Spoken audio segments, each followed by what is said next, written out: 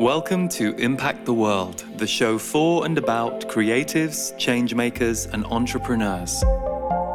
This is a conversation episode where a special guest shares with me what they are creating and the behind-the-scenes journey of their experience.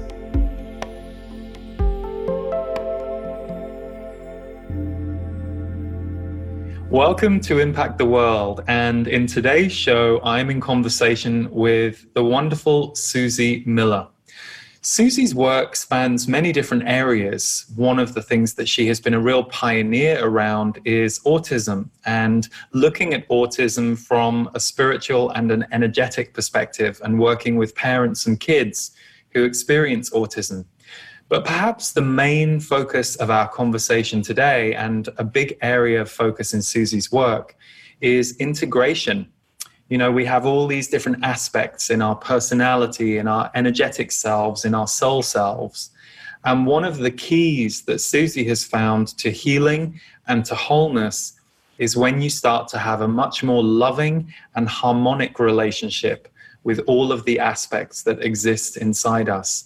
So it was a real treat to get to sit and talk to Susie and be with Susie for a while. And I think you're going to really enjoy this show because sensitivity is really held and looked at in a deep way. You can find out more about Susie's work by visiting her website, susiemiller.com. As ever, we put all links in the show notes. And for those of you who write to us asking how you can support the show, the best way you can do that is, number one, to enjoy it, we hope. And number two, if you're willing to go to Apple Podcasts and subscribe to the show and leave us a rating or a review, that would be fantastic. Hope you enjoy the episode. Thanks so much for tuning in.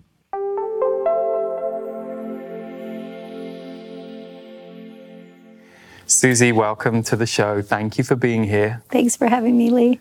So Susie and I are friends, and we've known each other several years, but I feel that we got a little more acquainted with each other when we co-hosted a radio show with our friend Sandy Sedgbeer. And we did that for about a year with On Times, and I think we did a prior year where Jim Self was part of it too. So how far back do you and Sandy go? Oh, wow. At least a decade or so, yeah. Because Sandy and you worked together a lot with your work in the early days, I believe. Is that right? She had Children of the New Earth magazine, and when she had that magazine, I was writing a routine column for that magazine at that time. So, yeah, we've gone back quite a ways, yeah. Dear friend. Well, and Children of the New Earth is one of the things I think about when I think about you and your work. And I want to read something that you have on your website. So you write in your biography, as a 7-year-old child, I remember standing in the front yard, looking into the sky and confidently stating I was waiting for the children to arrive. Now, most people say I'm waiting for the aliens, or it's like, so tell us about this, that at 7 years old, you knew that you were waiting for the children to arrive. Yeah, there's no mental understanding of why I knew that or anything. Even when you read that, though, it's like everything on me kind of stood up again. But yeah, I just had this sense that there was a population of children coming that I had something to do with, and I didn't know why.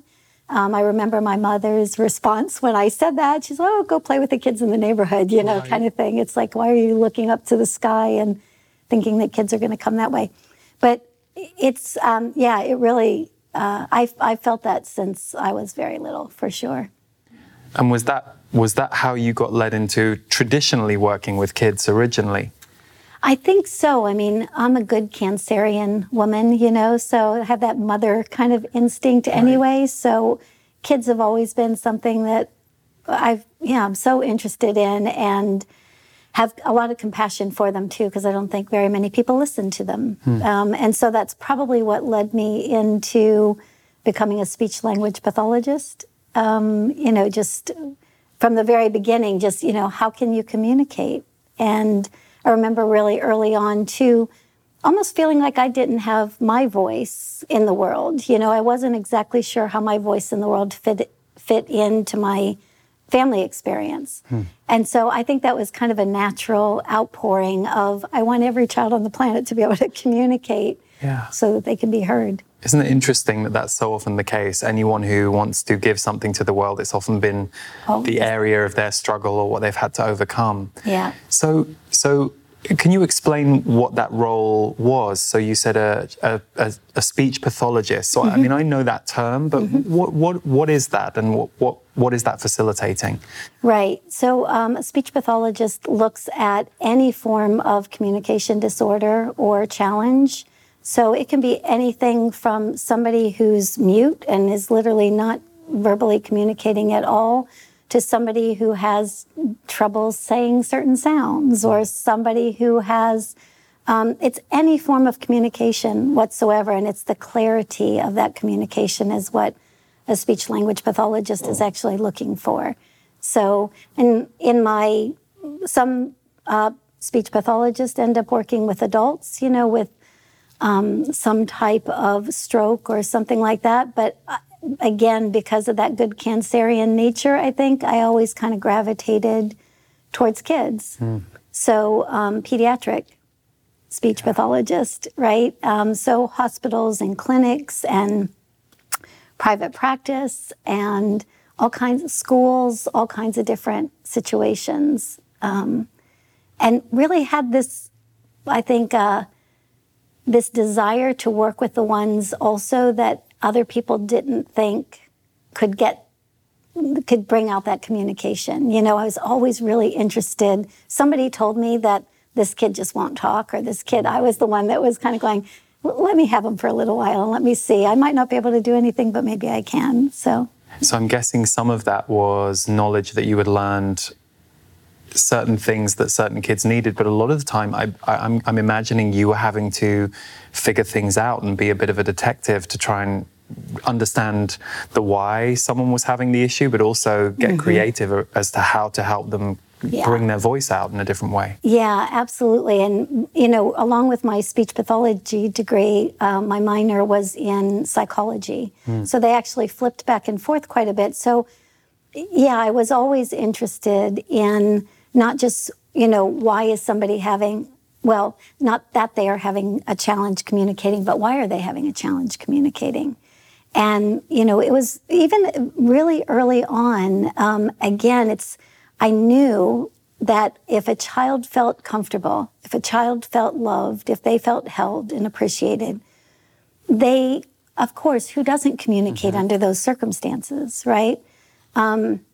But what happens when somebody can't do something, especially a child, there's usually a lot of fear from the parent, or there's usually, a focus on that inability.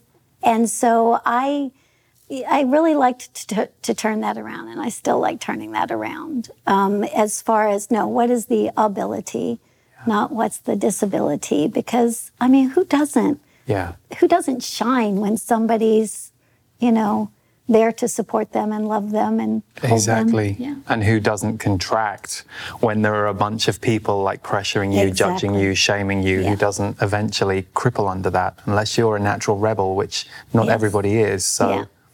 So because I know you at this part of your life, because we're talking 20-something years ago, but I know you more from this incarnation where you're working with people's spiritual lives, you're working with kids with autism, but you're coming very much from a spiritual and intuitive perspective as well as a learned perspective now.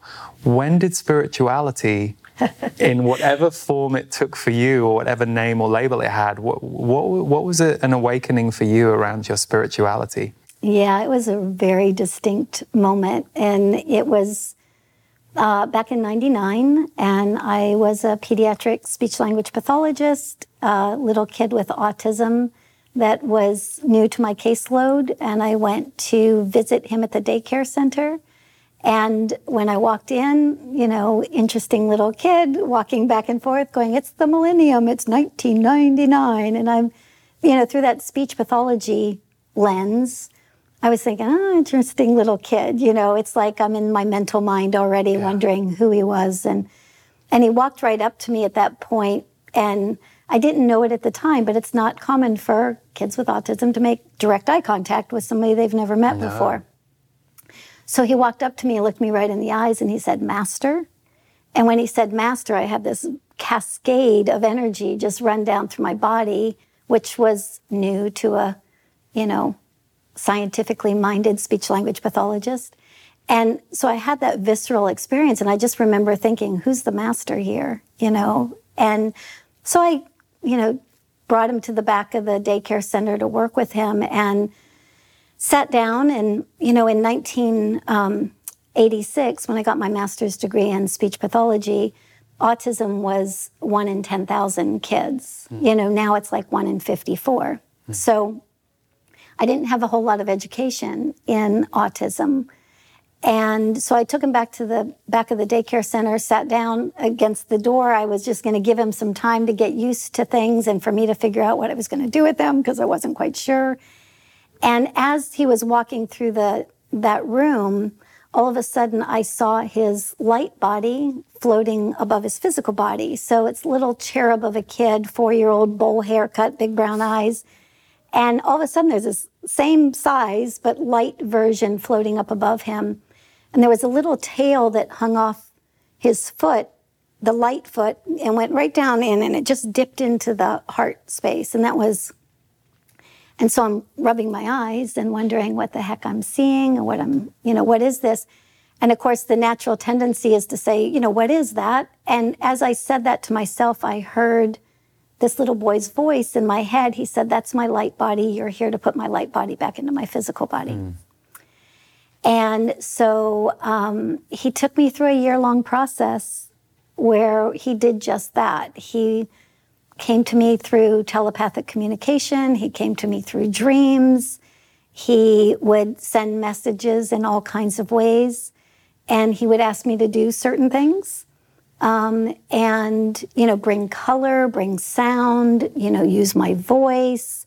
Ground him out energetically. There were all kinds of different things that he asked for. And I did that over the course of the year. And at the end of that year, he was verbally communicating.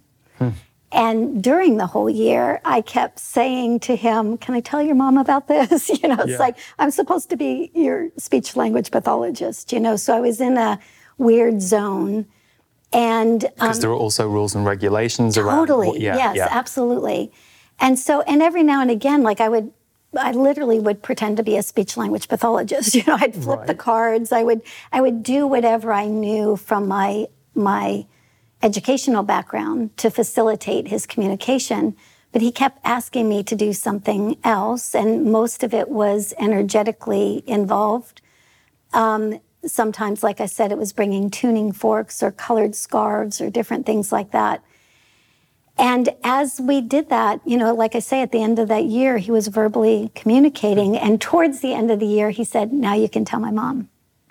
Wow. And so by the time I told her, it was really beautiful because she said, I knew something was going on. I knew something was happening. And he was altering her, about at the same time. So she was having her experience and I was having mine. And we finally got to kind of collide in the middle, at the end of that time together and compare notes about how amazing her kid actually was.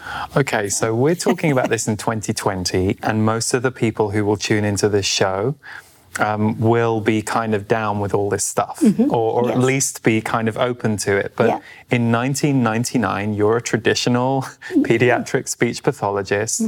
Was this normal to you? Like, what was going through your head? No. So this wasn't normal for you. So how were you processing that? Not very well at times, honestly. What was so interesting about that time is, if you have an experience like that, at least when I have unusual kinds of experiences, you're just so blown away by the experience. Totally. And I had this perception of this child as needing my service. And yet he was going to tell me how to support him. He was going to ask me. And so it was really challenging, I got to say. And it was probably more challenging because of all the other kind of skills that were opening up at the time. So on the one hand, I had this inner world that was quickly opening. And I was still in that speech pathology world for a little while anyway, where I was trying to speak to people about what I was having an experience of. And I had 3 heads, you know, and not only that, what I really noticed early on was there was almost like of course, 99, you know, people are different now and they're more awake and aware to these possibilities. I talk to people all the time who are professionals now. But back in 99, it's true. It's like they would just kind of glaze over and they thought I was, you know, lost the plot, so to speak. Yeah. But there was an awful lot changing in my inner world. I always say it was like he put the key in the lock and turned it. Yeah. And once he did, so many skills, so many awarenesses, so many things were coming full force. Even to the point, I mean, I was changing so drastically. I was married at the time, and I was changing so drastically that, you know, my husband then he didn't understand what was happening to me, didn't understand why I was talking about what I was talking about. So it was you know, when they say you have that awakening and everything changes, everything changed. Yeah, everything changed. I mean, it can be brutal, and I think it's important to say that because it's not brutal for everybody. Some people's awakening is much more harmonic, or comes at a point in their life where it essentially rescues or frees them from another brutal reality that they might be living. But for a lot of people, even when they have a good start to it, I think the identity shift it propels you into, your identity to yourself and your identity to the world. Yeah. It can really kind of capsize you. So your husband at the time was, how were those conversations? Like, were you speaking to him just very freely about it as if he would know, or did you know that you were talking about something that was going to be challenging? Well, it was interesting because he has a background in metaphysics and things like that because he was raised with a mother that was, you know, like that. When he married me, I wasn't like that. I was the opposite of his mother, right? I think I became his mother in some ways. It's funny how that marriage does that. Yeah. We attract those places where we need to work things through. But he had a level of understanding about that. But I think, again, anytime somebody's going through a big shift in their own reality, and that reality is having an impact on somebody else's reality, I think it's natural to kind of go, you know, what does this mean for me? You know, what does this mean for our relationship or the dynamics of, you know, we looked like the nice little couple with 4 little girls and, you know, everything looked pretty. Yeah. And so then all of a sudden I'm talking about things that were not normal to talk about. Yeah. And yet were so real to me. Yeah. So real. And bless his heart. I mean, there were nights I can't fault him in any way, shape, or form. It's like he's an amazing human being. And he, I just remember like literally waking up in the middle of the night and there would be, at one point there was a being that came in and started teaching me, or a guide, whatever you might want to call it, that was teaching me like a language of light.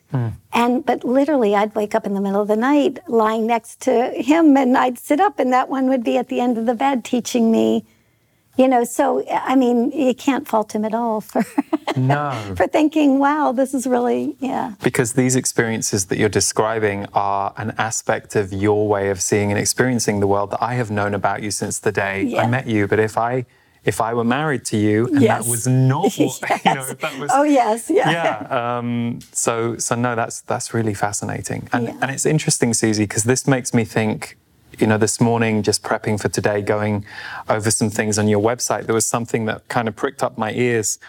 One of the things that you do, I mean, there are many different ways that you work with people, but a sentence caught my attention. You work with individuals attempting to integrate heightened spiritual experiences secondary to an awakening. And I'm listening to you share this and I'm like, okay, you've walked this path. So because I think it can be very, very disarming, this experience. And I think it's great now in the world. There are more voices around consciousness, more different methods around consciousness, more teachings around consciousness. But still, when someone comes to you who might be in the state that you're describing, that you were in a way, how do you go about helping facilitate them so that they can ground and land? Like, what are some of the ways that you work with somebody? I think there's actually a lot of, I'm going to call it inner aspect work, because, we can have these big experiences. People have amazing experiences all the time. They go and do an ayahuasca ceremony, or they go and do something. People are they go to a workshop, right? And they have some big experience.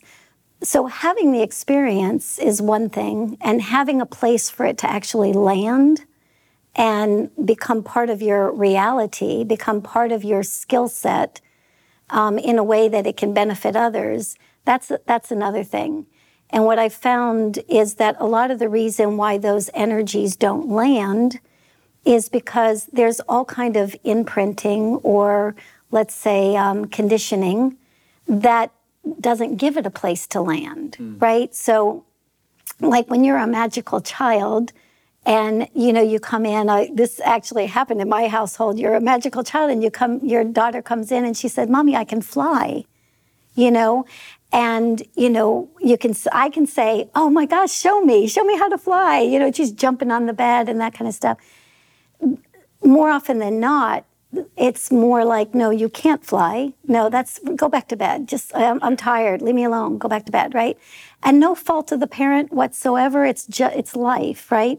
But in that moment, that expansiveness that we are as children just got shut down, right? And so when we have an expansive experience and we try to put that expansive experience back into our reality, it's bumping up against those places where that magical child has gotten shut down, right? And so a lot of that work initially is, what are our belief systems? What is our programming? Where do we see ourselves as limited, or we've been conditioned to believe that we're limited? And where do we actually have the capacity to hold this vastness that we just had an experience of, right? And so to me, it's a negotiation, between the mind, body, and spirit. It's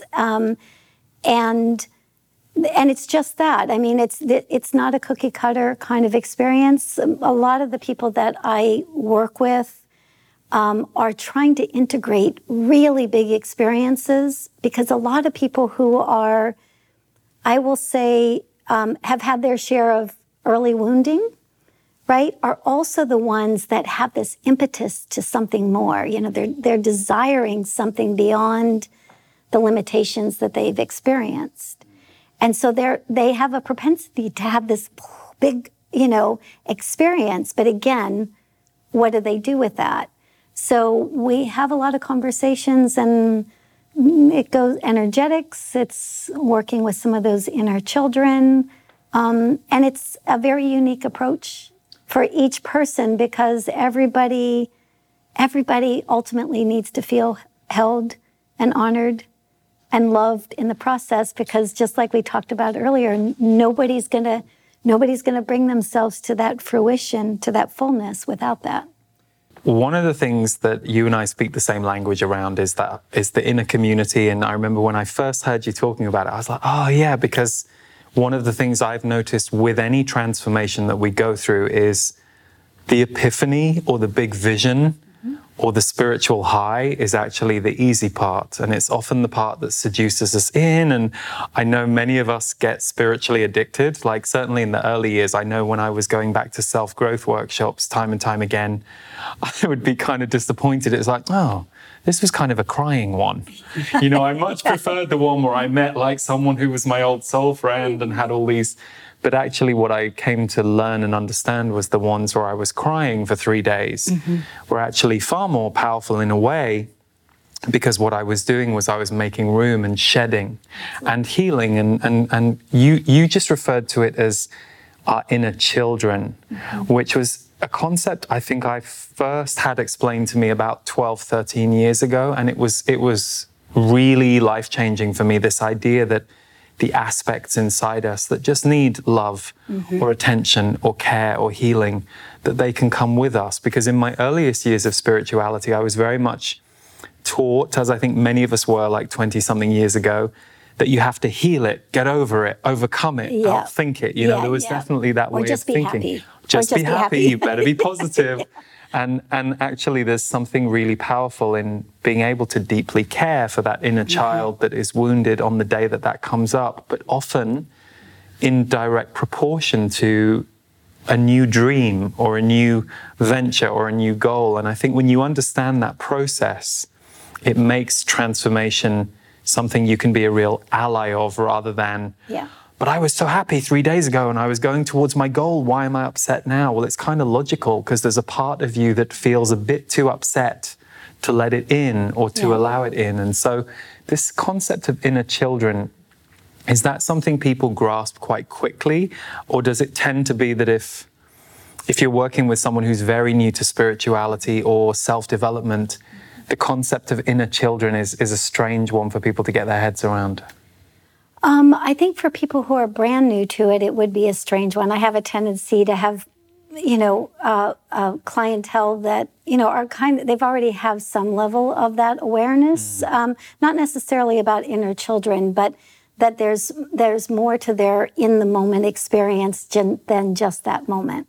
That this experience, this trigger, or this energetic pattern that's coming up over and over in their lives, at some point people will say something like, why is this happening to me? Why is this, just rotating through my life over and over again? And usually that's the time when somebody will show up with me and we have a conversation about the fact that this pattern that's playing out in this moment has really very little to do with this moment. It has much more to do with a need or something that just didn't get met really early on. And so we know that in our early childhood, we have all kinds of moments of fight, flight, freeze. And in the moment we have that fight, flight, freeze, and then we seem to get over it. And it just goes on. We just go on, and little kids usually appear anyway that they don't hold on to too much of that stuff. But we begin to notice what we have held on to as we mature, because certain patterns come up that remind us of those early fight, flight, freeze responses. And so when I start talking to people about that and give them some personal experiences of that, show them the way this moment with their husband, and maybe that, walking out the door, and maybe that brings about abandonment, that's an energy that probably you can trace back to other times in your lifetime, and start talking to people about that, and they'll go, oh yeah, I do have this pattern of abandonment. My boyfriend did that, and I remember having that feeling with my father. It just goes back to those kinds of things. But when we actually start going back and speaking directly to that child, directly to that aspect, and supporting them, the grown-up Susie supporting the little Susie in that moment. Yes, this is coming up. And yes, I'm here with you. I'm present with you. I'm holding you. I've got your back. The minute we start sharing that with those parts of ourselves start giving I call it, it's like the magical gifts of the child, right? It's like all of a sudden it's where, something magical can happen, because the child now feels comfortable, confident, adding its energy to our current experience instead of trying to protect us from that, And we know that if we're in protection mode, we're not fully creating, we're not fully alive, we're not vibrant, we're not even curious in many ways. But if we give ourselves the opportunity to go back, and I've had so many experiences myself using this method.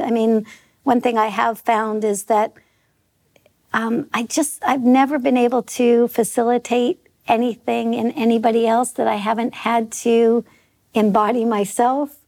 And so that goes with the integration of kids with autism. It also goes with any of the emotional energy that's playing out in any integration.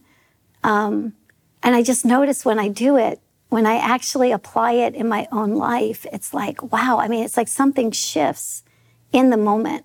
Yeah. You know, it's really, and I love teaching people that process so they're not reliant on me, you know, get them to the place where they're actually doing that themselves.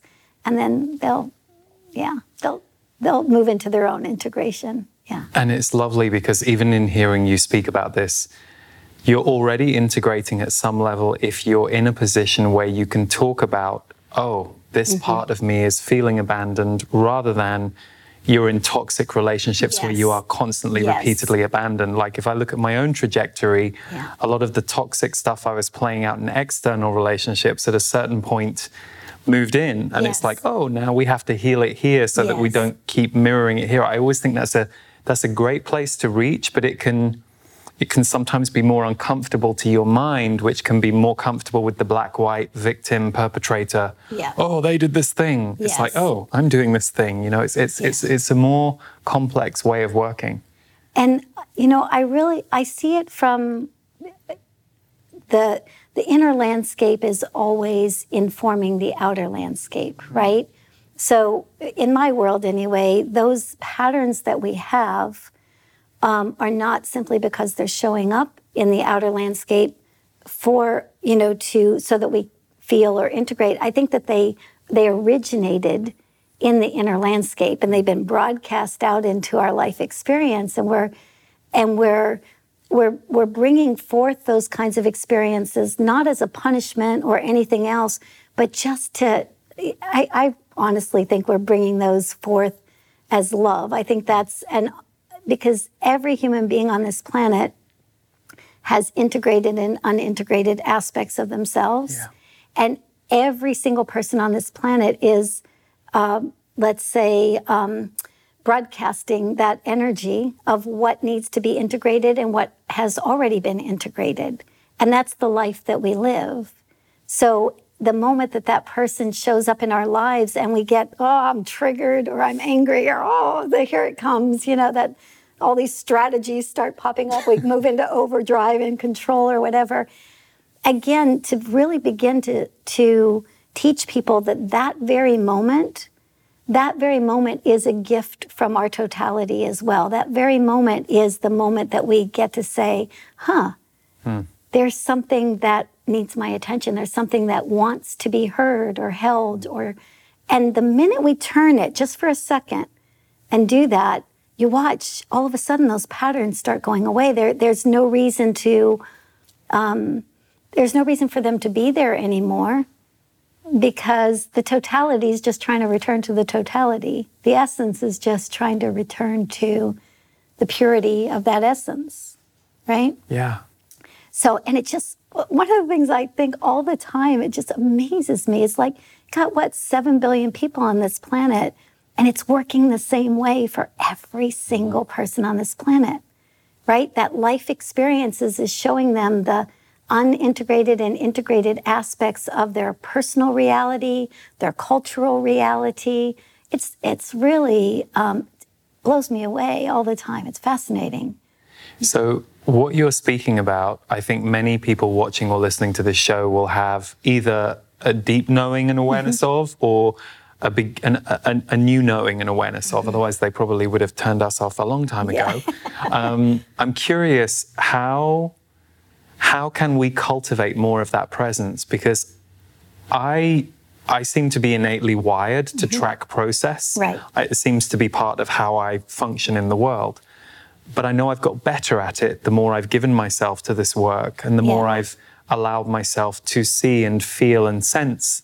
Right. But if I was watching this and I'm listening to you and I'm like, well, that sounds great, Susie, but I'm really busy. I've got 3 kids. Right. I've got a very distracting thing going on at work. I've got, how do I get ahead of letting it all play out in the external pattern when I don't have time to be present? Like, is there any advice you could give? Well, I always smile at this question, Lee, because we know our lives. You know, we know that when we say, I'll deal with that tomorrow, I'll deal with that tomorrow, I'll deal with that tomorrow, it gets bigger and bigger and bigger, right? You know, and so life has a way of bringing us back to those things that we need to be present to anyway. So I don't think it's a matter of trying to figure out how, well, there's some options, there's some abilities, there's some capacities to be present, and I'll talk about those. But I think that we are all kind of pushed, one way or another, forced in some ways to be really present to aspects of ourselves that we haven't been present to before. And especially, you know, kind of just in these times right now, too, it's like so much is compressed right now, so much more is coming up. So and I think it's beautiful because we're feeling things that we've never felt before. Yeah, we're getting to places. But what I tell new people to me all the time is, very first thing, when we have this idea that feelings, like we're supposed to have this feeling and not that feeling, if somebody just understood that the feeling that you're having that's anger, or the feeling that you're having that's deep sadness, that's a real and valid feeling, just like a feeling that I'm having that's elation or joy or whatever. This whole idea of the way we've been conditioned to believe that certain feelings are good and other feelings are bad, no, you know, it's all energy and motion. And what do we do with that energy and motion? Do we fight, flight, or freeze it? Or do we allow it to move? Do we allow it to move through? And so sometimes, I mean, there have been a lot of clients that sometimes just giving somebody permission to feel absolute rage, you know, and, you know, just giving them permission and the tears start coming, which is really lovely. You know, sometimes, especially with kids with autism, like if they're acting out some of that emotional energy, you know, worry, concern, fear, that's so natural in any household, you know, of a child diagnosed with autism. But they're really good at acting that out. But when we go to the mother and we say, okay, where's the grief? Where's the sadness? Where's the, oh, I can't feel that. I got to be strong for my kid, or I've got to, you know, and you completely can understand that. And at the same time, it is very much the holding of that energetic pattern that they are seeing reflected in their highly aware and highly sensitive child who's just brilliant at reflecting that stuff, right? So again, it's like this first moment of just recognizing that, you know, how can we fight with what is? That emotion that's coming up, you might not want it to be there, but it is what's there in that moment. You're already being present to it. You don't have to think about being present to that feeling because that's right where you are. Absolutely. Yeah. Yeah. You mentioned autism here, and you know that's been such a huge part of your work, and also an area that you've really pioneered in over the last decade and more. And my experience of autism is quite localized, but it was I had this amazing opportunity to work with this young boy, Johnny, who is now a young man and an amazing artist. And I love seeing his life from a distance because he's still in England. But I was one of many people who were trained to work with him by his mom and by one of his support workers in a certain method that was designed to encourage connection. And so I think he was 6 when I was working with him, and it was 15 years ago. And I worked with him for a year and a half, once a week for a few hours. It was one of the most profound experiences of my life. And I remember at the time I had just begun channeling. So it was the 2-year period where I was channeling for the public, not just personally. So there was a 2-year period where I was part-time doing my sessions and part-time doing a couple of other jobs. And Johnny was one of those. And I remember his mum asking me to do a channeling for her. And she had some questions about Johnny. And one of the things that came out was how he was a teacher for all of us. Yeah. Now, I completely understood that when I read the channeling, but now all these years later, I understand it in an even deeper way. And you are somebody that I then met years later and who has been working with the consciousness of kids. Now, one thing you said earlier that struck me, you said that it used to be 1 in 10,000 kids with autism, and now it's 1 in 54. So that's a huge increase. So I guess I'm curious from your perspective, the very important role that autism is playing in our society right now. What are some of the core messages, teachings, learnings that the kids are here to impart to those of us who perhaps aren't quite as far along the spectrum as they are, because we're all on the spectrum. Yeah, totally. Yeah. Well, I can tell you what I was told by them. Yeah. So, and what that was that they said that humanity had actually called a new type of human to the planet, and a human that was more intuitive, and so more intuitive, but also males who are intuitive, right? Yeah. So, and it was really interesting because, when you see these kids coming in mass, they are mostly males who are diagnosed with autism. And so what's interesting to me is they would say, okay, you called us and you called a higher frequency. You called a higher frequency to the planet. So that higher frequency, anytime we bring a higher frequency to anything, whether it's ourselves in a big spiritual experience or a bunch of souls that come and end up with a diagnosis of autism that are also that broader perspective, that brings up the shadow, that brings up the other parts of us that can't hold that higher frequency, right? So you've got all of these kids, 1 in 10,000 at first, and then 1 in 54. And so you have a huge population that's holding a very, very high vibrational frequency. That high vibrational frequency is very challenging to integrate, but from a soul perspective, we asked for those souls and are blessed by them as far as I can see. We are really blessed by their presence here.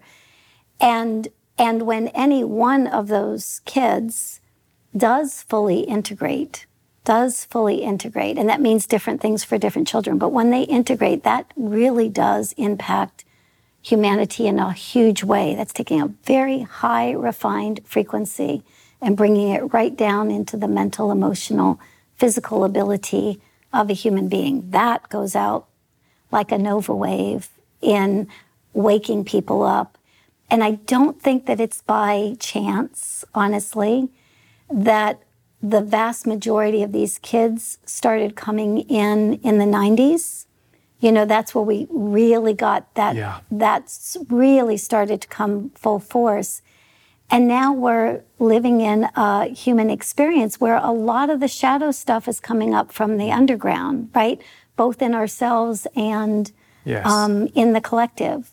And so when I look at it, if I looked at it just strictly through energetic eyes, vibrational eyes, I would say that they have played a significant role in amping up the frequency of the planet so that the planet could no longer engage in some of those more shadowy kinds of experiences. But if you talk to any parent of a child diagnosed with autism, they'll tell you the same thing. There's a natural pull to grow in your own spiritual awareness, in your own awareness of what you actually are, beyond the constructs of what we're supposed to want to have and do and be and that kind of thing.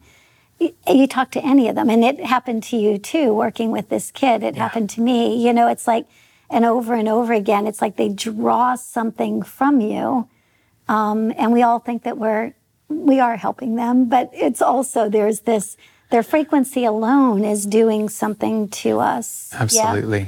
So that makes sense to me. In a way, the gravitational pull of all of these kids with the higher frequency, because it's very similar to when you as an individual immerse yourself in higher frequencies, you're going to bring up all the lower parts for healing. So it's that makes total sense to me. It's exactly what happens when you have like some big spiritual experience. It goes, that's why this is all interconnected. So that big spiritual experience brings up all of that shadow information within you, right? Same thing. You've got a bunch of kids who function in a very high frequency, and honestly, so high in some cases, it's really challenging to get that integrated so that the body is functioning fluidly, or so that the mental information is going down to the body. But there are ways to actually to support that and to integrate that. And the more that happens, I had one little kid a long time ago say, your job is to get the avatars here. And he meant them. So, yeah. Which goes full circle to when you were 7 in the garden. Yes. Yes. The ones I was waiting for. Yeah. So I know you have a couple of different things that you do each month. You have your monthly energy session, and you also have the Children's Sanctuary. I loved the name, the Children's Sanctuary. Tell us a little bit about that. Yeah, it's a once a month energy call that we're looking at whatever topic is appropriate for that month around the kids, what they might need and or what those that are supporting them might need in that moment, because it really is a dance between the two. It's not one or the other getting better and then everything's right. It's really this dance. Parents are usually doing the grounding work, right? The children are usually doing the higher frequency kind of pull to the spiritual work. And so when that starts dancing together, there's really a capacity to integrate both. Yeah. So that's that once a month. And then the monthly energy session is? The monthly energy session is currently weekly. Oh, very good. And the only reason it's currently weekly is because of, what's going on in the world and very that kind good. of thing. But again, it's the same kind of thing. It kind of takes a pulse on what the energetic climate is right now. And also, what kinds of things can we integrate in that moment? And I've actually really enjoyed it, having the weekly, because it gives me also the focus of, okay, this is what I can focus on for the next week. Yeah. And this is what I can get integrated in that 7-day period. And then I can come back. And so I'm really enjoying that one myself. That's great. Yeah. So if we were to kind of close this conversation where we began, we'll go back to 1999. Susie Miller in 1999 gets to flash forward to Susie Miller in 2020 and everything she's doing. How does 1999 Susie Miller, pediatric speech pathologist, feel about this world that you now get to be in and serve and play in and learn from and teach from? Oh, wow. It's honestly the 99 version of Susie, I think, could not comprehend where the 2020 version of Susie is, honestly. If I could go back from the 2020 Susie to the 1999 one, I think I would talk to her about that everything that she was feeling, everything that was coming up in that moment was real and valid, and it was moving to something greater. I could remind her of that and allow her to really feel what she was feeling, because there was so much of that coming up at that time. But if she's looking forward, she's got really wide eyes going, are you sure? Maybe not. Yeah, that's beautiful. Well, thank you so much, Susie. Thanks, I love how Lee. you impact the world. I love how you impact my world as a friend. And thank you for sharing everything with us today about your work. Thanks, Lee. And if you want to tune in more on Susie, you can find everything that she does at susiemiller.com. And as usual, we put the links in the show notes. Thanks for tuning in, everybody. Thanks so much for tuning in to this episode of Impact the World. And if you want to go deeper and more in depth with my work, you should check out my members group, The Portal. You can find it at my website, leeharrisenergy.com, or visit theportal.world.